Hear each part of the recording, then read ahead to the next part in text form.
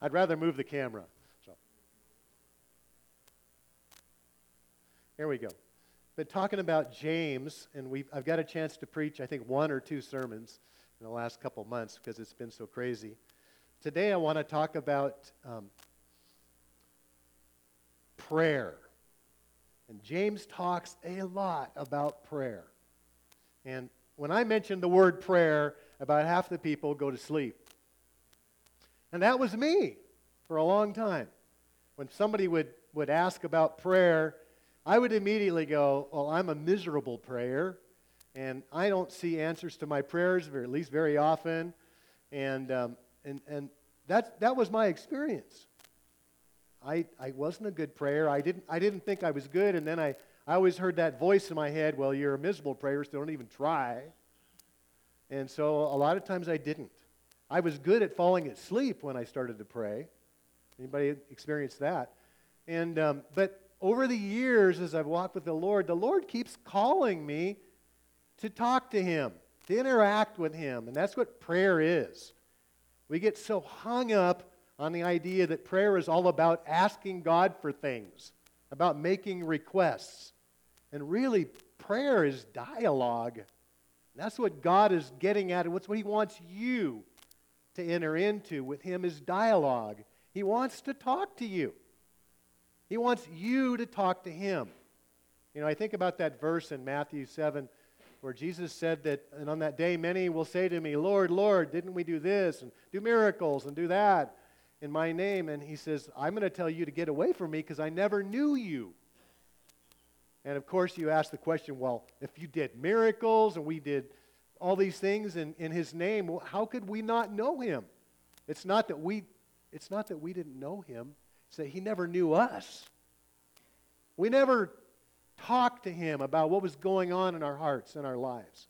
We didn't pray. So if I could, I would remove the word prayer from the vocabulary and replace it with something like dialogue or interaction. You know, when Brooke and I got married, we excuse me, we would use the example of playing ping pong or tennis. When you hit the ball with the racket or the paddle and it bounces and goes over the net, what's the other person supposed to do? They just sit and watch it go by and fall off the table? No. Roll into a corner? No, they hit it back. And God is the one who is hitting the ball to you. He's the one that when you get up in the morning, it says to you, hey, how you doing today? It may not say it in those words, but you just all of a sudden remember that God's there. And that means that He's wanting to talk, wanting to know who you are, what you think about, how you feel. I know that's a real hard thing for men in particular, to express their feelings, talk about how they're doing. But God is the one who's asking. And the cool thing about prayer is that nobody ever becomes professional at it. Nobody becomes the successful, perfect prayer. We all are stumbling from day one until we enter the kingdom and learning how to share our hearts with God.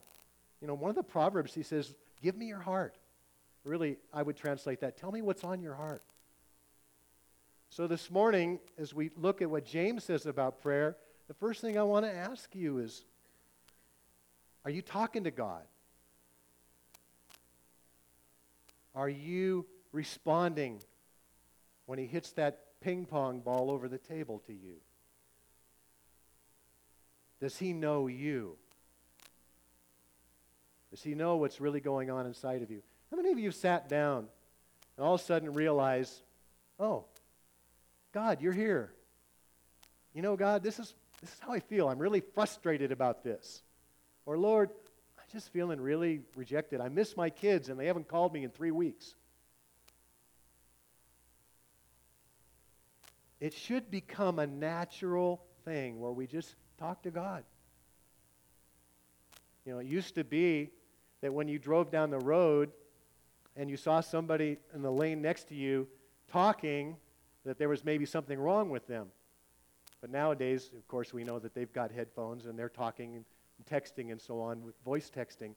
And when you go to the grocery store and you see somebody else walking into Walmart and they're talking and going like this, as they're walking along, and you just know that they've got their headphones on and they're doing remote conversation via their cell phone, and so you don't think anything of it. In the old days, we would have think they need to go in the loony bin because they're just talking to imaginary people. But God wants us to be talking to Him all the time. He wants us to interact with Him. He wants us to walk with Him. That's what the word walking with the Lord means. It means that there's this in-step, ongoing relationship that you're developing. So let's look at 3 things that James tells us about prayer that are going to help you develop and be stronger in your prayer life. The first thing is a confidence that God, who calls us to prayer, is a generous daddy, a generous father. The second thing we're going to talk about is motives, which are really important. And the third thing are some purposes for prayer. So let's look at chapter 1, verses 5 through 7. James tells us, and he's talking to believers that are scattered all over the Roman Empire, if any of you lacks wisdom, you should ask God, who gives generously to all without finding fault, and it will be given to you. But when you ask, you must believe and not doubt, because the one who doubts is like a wave of the sea blown and tossed by the wind. That person should not expect to receive anything from the Lord. Such a person is double-minded and unstable in all they do. So let's take a look at this little passage. There's a lot in there. First thing he says is, any of you lack wisdom? So I ask you this morning, anybody here have challenges in your life that you could use some wisdom with? Financial, medical, health insurance, retirement, career, schooling. Anybody need wisdom? Yeah, I do. I've got all kinds of stuff going on in my life. I've got 2 adult sons. I got one in heaven too. So 2 adult sons here, 5 grandchildren. We're all trying to coordinate plans and do things together. I need wisdom. And that's just one small area.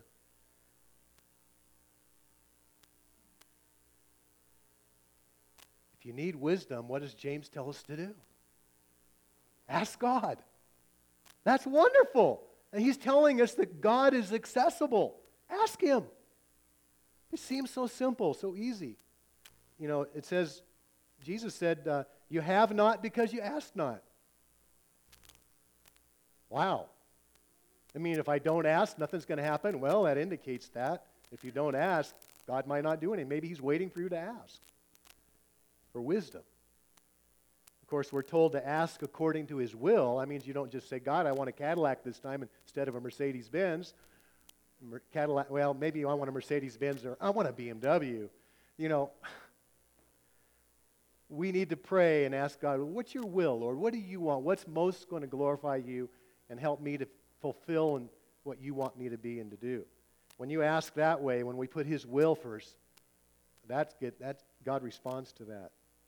So notice here also, this is that ask God who gives generously.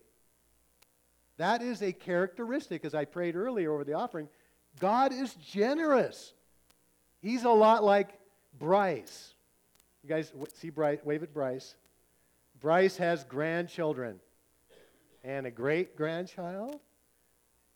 When you look at those grandkids and those great-grandchildren, do those kids look like they're loved by their grandpa? Oh, man, they really do. Because he has a generous heart towards his grandchildren. And God has a generous heart towards you and me. That's why Bryce is so generous, because he's made in his Father's image. So generosity should come naturally, but we got to keep remembering that God is not stingy. He loves to bless us, but He wants to bless us in ways that don't hurt us. Sometimes we ask for the wrong things, because we don't realize the implications of what they might do to us. It says that he gives rain to the just and the unjust. Jesus talked about that in Matthew 5. In other words, God not only generous to the good people, he's generous to the people that aren't good. Aren't you glad for that, especially where we live? We need rain, and I don't care what kind of farmer it is, we all need rain, and God gives us rain. We could use a little more, Lord.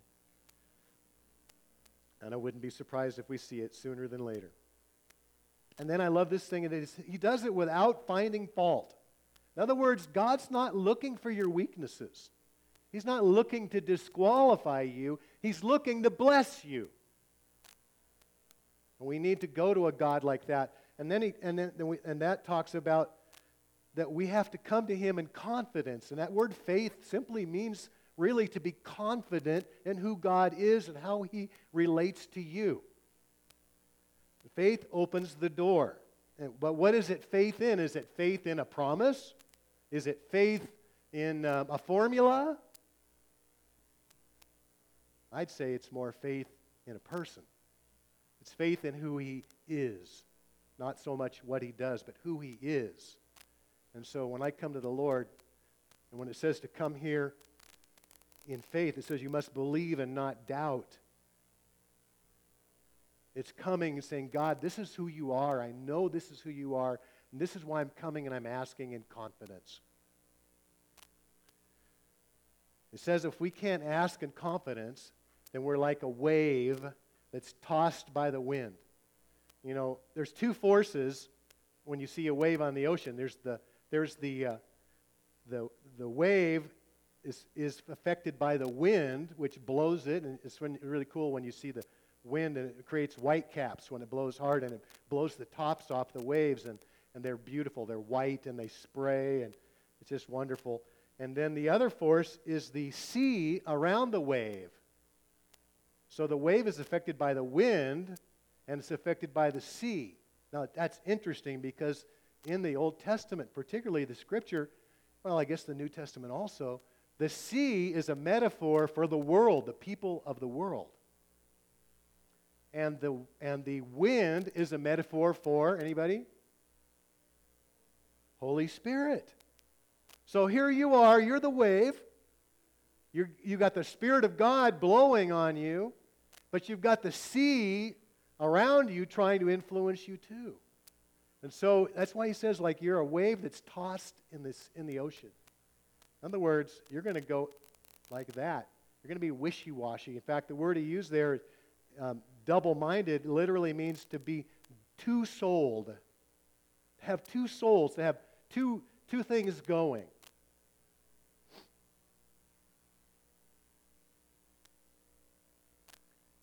It says that person should not expect to receive anything from the Lord because they're double-minded and unstable in all that they do. Genesis 49:4 talks about a guy, one of the 12 tribes of Israel, named Reuben. He was the firstborn son of Jacob. And it says about Reuben, when Jacob sums it up on his deathbed and pronounces blessings and so on his kids, he says about Reuben, you're as unstable as water. Isn't that water pretty unstable, isn't it? How many of you stepped in water? You couldn't walk on it, right? At least I hope you couldn't. Maybe you will one day. But it reminds me of a song that I heard years ago by a guy named Bob Cole. It's called One Foot in the Rowboat. He talks about a guy who's got 1 foot in the rowboat, 1 foot on the dock, half of his trust in Jesus and half in the company stock. And he says, I know that opportunity is going to knock on your door. Which way are you going to go? What happens when the boat moves away from the dock? Yeah, you're going to go into the water and you're going to find out how stable water is. So what James is saying here is that people who get their prayers answered are people that have made up their mind to put their confidence only in God. They're not going to be tossed by the influence of the world on them. They're going to say, God, this is what I need, and because I know who you are, I just trust you for it. And I'm going to walk with you until I see the answer to my prayer. That's the kind of prayers that we need to pray. And the cool thing is whether you're a brand new believer or you've been walking with the Lord for years, you can experience God's answers to prayers because anybody can choose to put their confidence in God. You don't have to be 10 years old in the Lord or 20 years old in the Lord. You can put your confidence in God right now. I've seen some brand new baby Christians that prayed a prayer of faith and saw people healed, and that older believers didn't have the confidence to pray for. So wasn't that a wonderful healing testimony this morning that Bianca shared? It was so powerful, and I'm just so excited about that, and I don't think it got on the recording because we started the service with it, but we can re-record it, so we will do that. We're trying to make sure we record those kinds of things. We're still getting our ducks in a row there. Okay, the second thing that James teaches us about faith is that motives are everything. Motives are everything.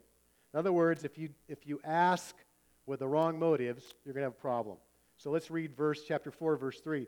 When you ask, you don't receive because you ask with wrong motives, that you can spend what you get on your pleasures. All right? Very simple. So what are some wrong motives when you're praying? I want to hear an example. Selfishness. Very good, very good. Excellent.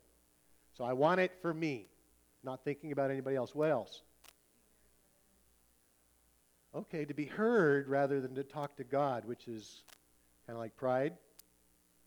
Okay, anybody else?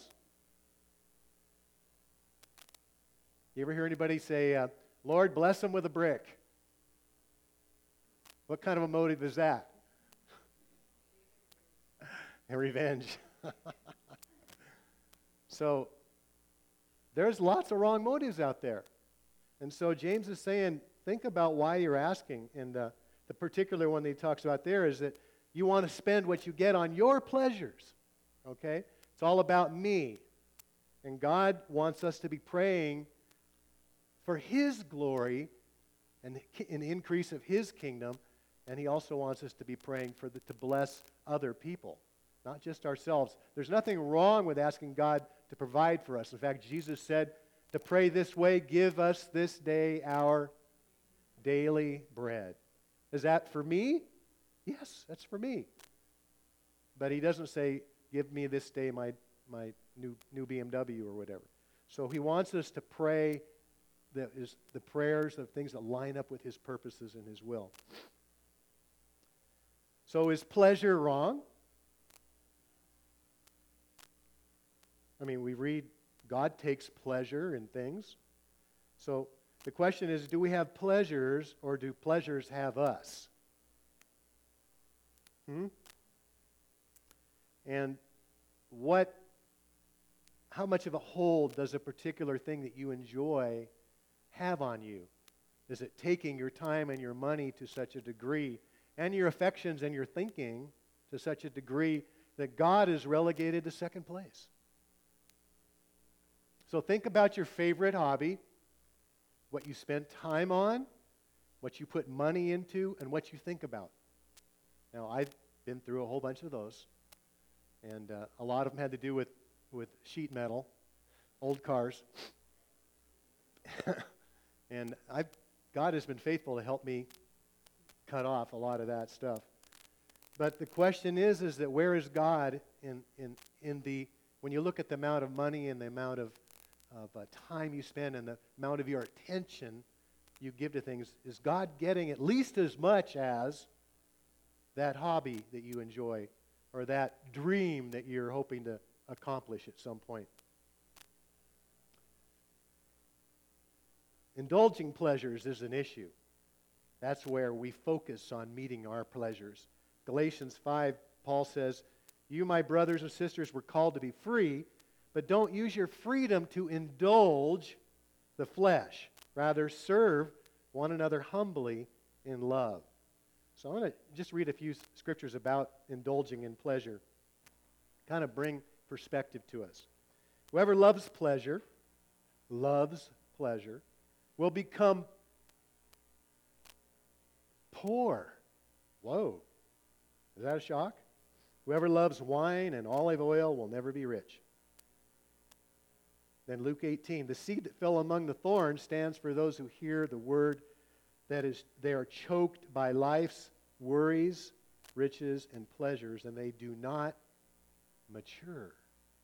So if you're focused on your pleasures, you're not going to mature. Remember we talked about becoming whole and becoming complete people? That was the beginning of James. 1 Timothy 5:6, but the widow who lives for pleasure is dead, spiritually dead, even while she lives.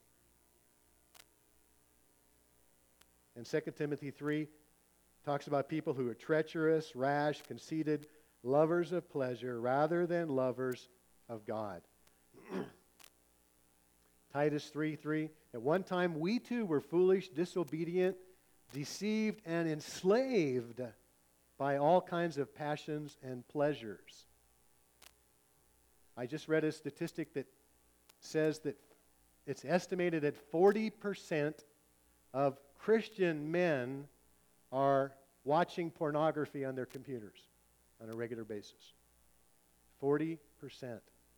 That's called enslavement. It's a very serious and deadly addiction that will ruin your family and your marriage in time.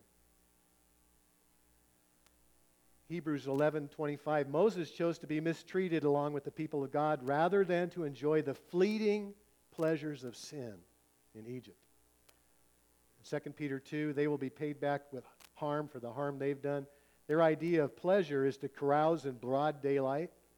They are blots and blemishes, reveling in their pleasures while they feast with you. In other words, there are some people in church that pleasure is really their God more than God is. And it says they're reveling in their feasts with you, in their pleasures while they feast with you. And finally, let's talk about the pleasure that we really need to embrace. Psalm 16, verse 11, you make known to me the path of life. You will fill me with joy in your presence, with eternal pleasures at your right hand. Really, God is the only one that can really satisfy your soul.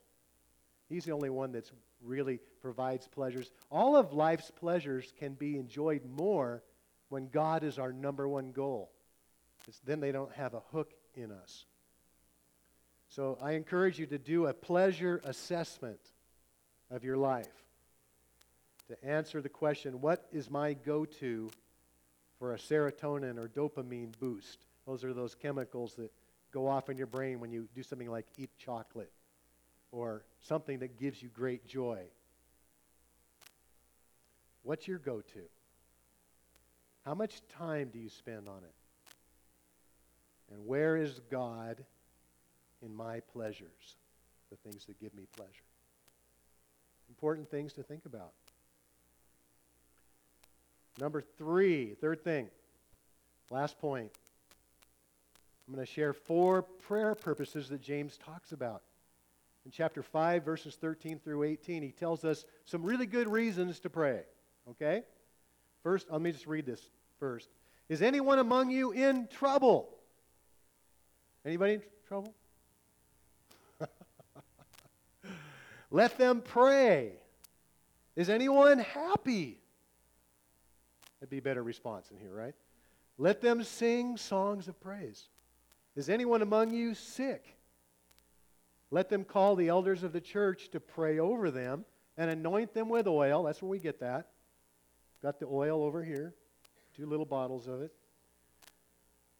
They'll anoint them with oil in the name of the Lord. If they have sinned, they will be forgiven. Oh, excuse me, I moved too far. And the prayer of faith, the prayer offered in faith, will make the sick person well. The Lord will raise them up. If they have sinned, they will be forgiven. Therefore, confess your sins to each other and pray for each other so that you may be healed. The prayer of a righteous person is powerful and effective. I'm going to read the next verse anyway. Elijah was a human being, even like we are. He prayed earnestly. It wouldn't rain, and it didn't rain on the land for 3.5 years. And he prayed again, and the heavens gave rain, and the earth produced its crops. So let's look at these real quick. First thing is, are you in trouble? How many people here have ever been in trouble? Come on. Everybody's here. We got a lot of liars in this group. So, everybody's been in trouble. He says, when you're in trouble, you don't have to listen to the devil say, you screwed up, God's not going to help you, right? He says, if you're in trouble, what? Pray. In other words, turn to God and talk about it. Ask His help. Ask Him to forgive you if you got yourself in trouble. If somebody else got you in trouble, ask Him to help you forgive them. But when you are in trouble, cry out to God. He's there. He wants to help you. Like we said earlier, He wants to give you wisdom, which might be how to get yourself extracted out of that mess. Okay? Okay, the second one. Okay, I got to tell you one quick story. My friend Wyatt was out in the woods with his, he had a Bronco, Ford Bronco, and a hawk was flying around, and the hawk hit his windshield. No, I think it was a hawk.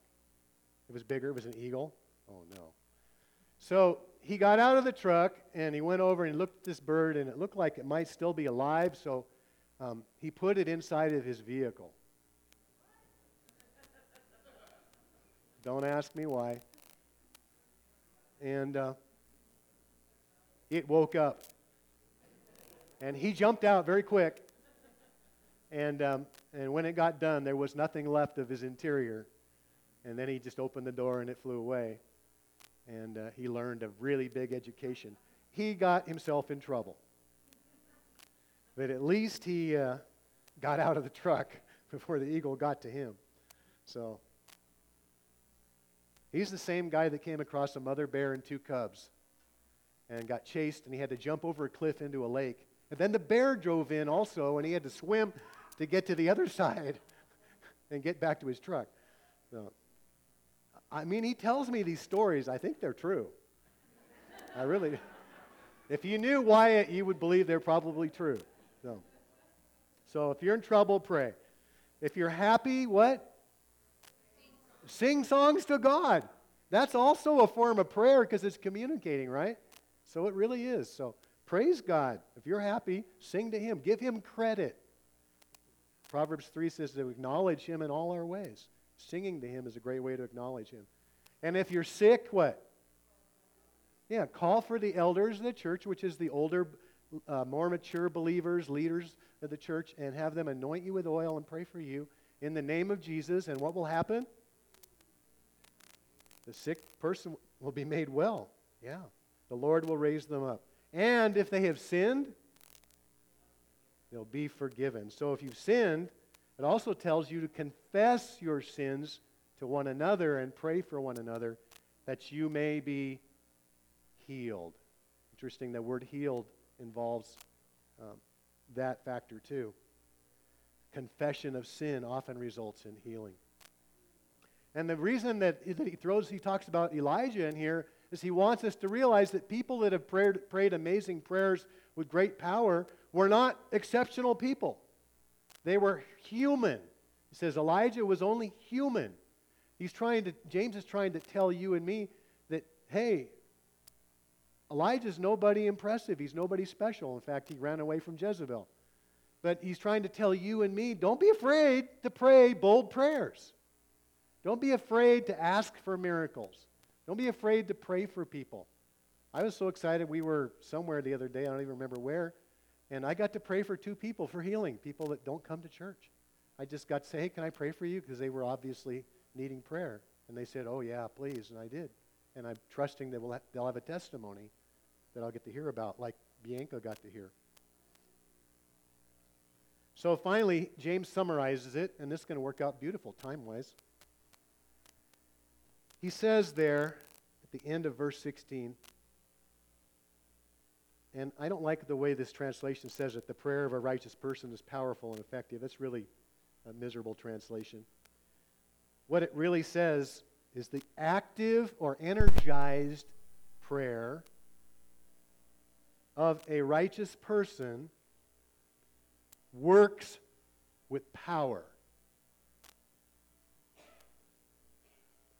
Another version says, the earnest prayer of a righteous person has great power and produces wonderful results.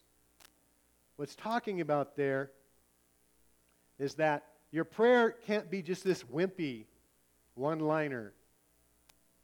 I mean, I'm sure people can pray powerfully with one-liners, but what it's saying is that there is something in you that rises up that says, I'm going to go to God with this, and I'm going to beat down the doors of heaven because I really believe that I'm supposed to pray this.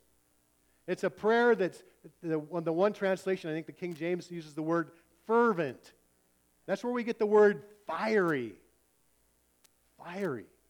And so it's a prayer that is not like oh Jesus, please help me if you want to, if it's your will. No, it's a prayer that says, Father, I come to you in Jesus' name because I believe you want to do this. And so I'm just going to declare your will and speak over this situation with conviction and confidence in who you are, Lord, that this is your will.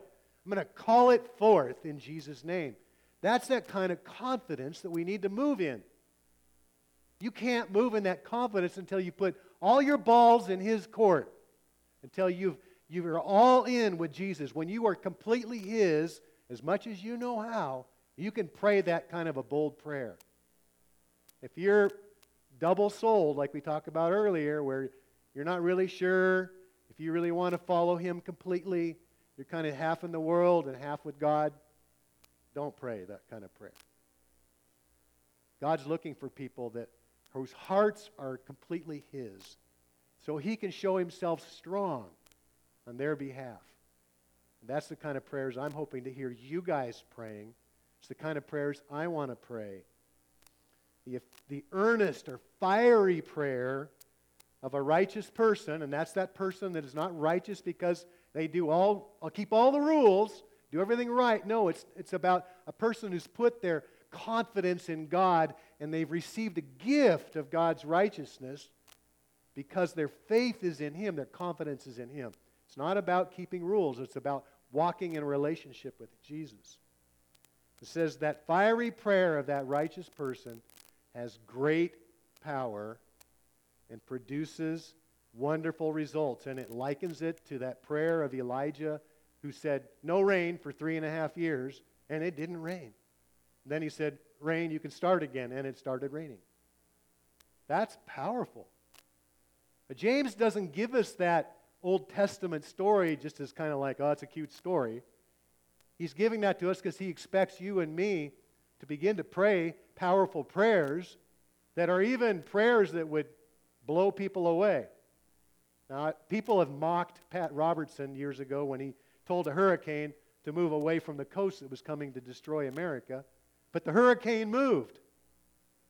So whether that was Pat Robertson pretending and being religious, like a lot of people said, or whether Pat Robertson had a conviction to pray, and so he prayed and suffered the mockery of the world who didn't believe in a God that he believed in. I'd rather go with Pat Robertson trusting and believing in God, because that's what the Bible tells us, that's how it tells us to pray. So it works. Prayer works. So finishing up here with just a few questions real quick. What is your hindrance to prayer being effective in your life today? Is it because you haven't fully got into God's court? You're not fully all in with Him? That you have not decided that Jesus is really Lord of your life? Because that's something you can change today. You can come and humble yourself before the Lord and say, Lord, I surrender my life to you. And all of a sudden, you're going to begin to experience power in your life when you do that. And again, prayer is not just to please you. It's for God's purposes, that we would represent Him in this earth. But that's the starting place, is surrender. When we surrender, then God can begin to move in us and through us. So what's your hindrance to prayer? Maybe you're just not praying. Maybe you're just not asking. That's the first thing he said. Are you in trouble? Pray. And at the very beginning, the first verse we read, if any of you lacks wisdom, ask God. Starts with us at least stepping out and praying. Are you asking in confidence based on who God has been to you and who the Scriptures tell you that God is and will be for you? Are you double-minded, double-souled? You've split your affections up to where God doesn't really have your heart. Don't pray. Don't expect anything, James tells you. Are your motives pure? Is God first?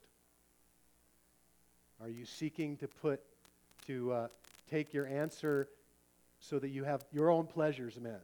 Or are you praying for God's purposes, God's will, and for the people around you? Are your prayers fervent, or are they just kind of watery? Have you confessed any sins that you're aware of? So you can get that behind you so you can have confidence. And finally, are you sick and you need to be prayed for, anointed with oil and prayed for? So we can do that this morning right here. I can grab Terry, will come up, and Brooke's here, and maybe some of the other leaders of our church will be glad to pray for anybody that is sick and needs to be healed. So I hope this morning that James blessed you with some understanding about the Father's heart towards you and your amazing opportunities to approach Him, to dialogue with Him, to pray, to ask Him for whatever you need, whether it's wisdom or to get you out of trouble or to heal you. Prayer is an amazing thing. It's a journey that we all can just keep going on and keep growing in. When we went to the church in Oregon, we had a group of ladies that would gather every week to pray. They would just come and meet at the church. I don't forget when it was, but they would meet to church and they would just pray over the various needs and so on. And I thought, well, good, God, there's people in this church that'll pray because I'm not a prayer. And the Lord spoke to me and said, oh, yes, you are. I want you to learn to be an intercessor. It's like, me? I was shocked. And so I started going to the prayer meeting. And I'll tell you what, God got a hold of me. And just over time, I began to just love to pray, love to talk to God. I started talking to God everywhere I was going. And today, I love to pray. I love to just have time with the Lord. I love to put worship on and just love Him. I love to talk. I love to pray with other people. I love to talk to Jesus wherever I go. And I pray that would be your increasing experience today. So, close your eyes. How many people here this morning can say, I want an upgrade in my prayer life? Raise your hand. All right. I just want to agree in prayer with you. So, Father, you see our hands. You see, Lord, that we are people that want to be powerful prayers. We are people, Lord, that want to pray with authority. We want to pray your will. We want to pray with confidence. Lord, we want to be people, Lord, that you can use to even declare and speak those things that you put on our hearts. So, Lord, we ask that you would take us to a new level. Jesus, take me to a new level in prayer in my life.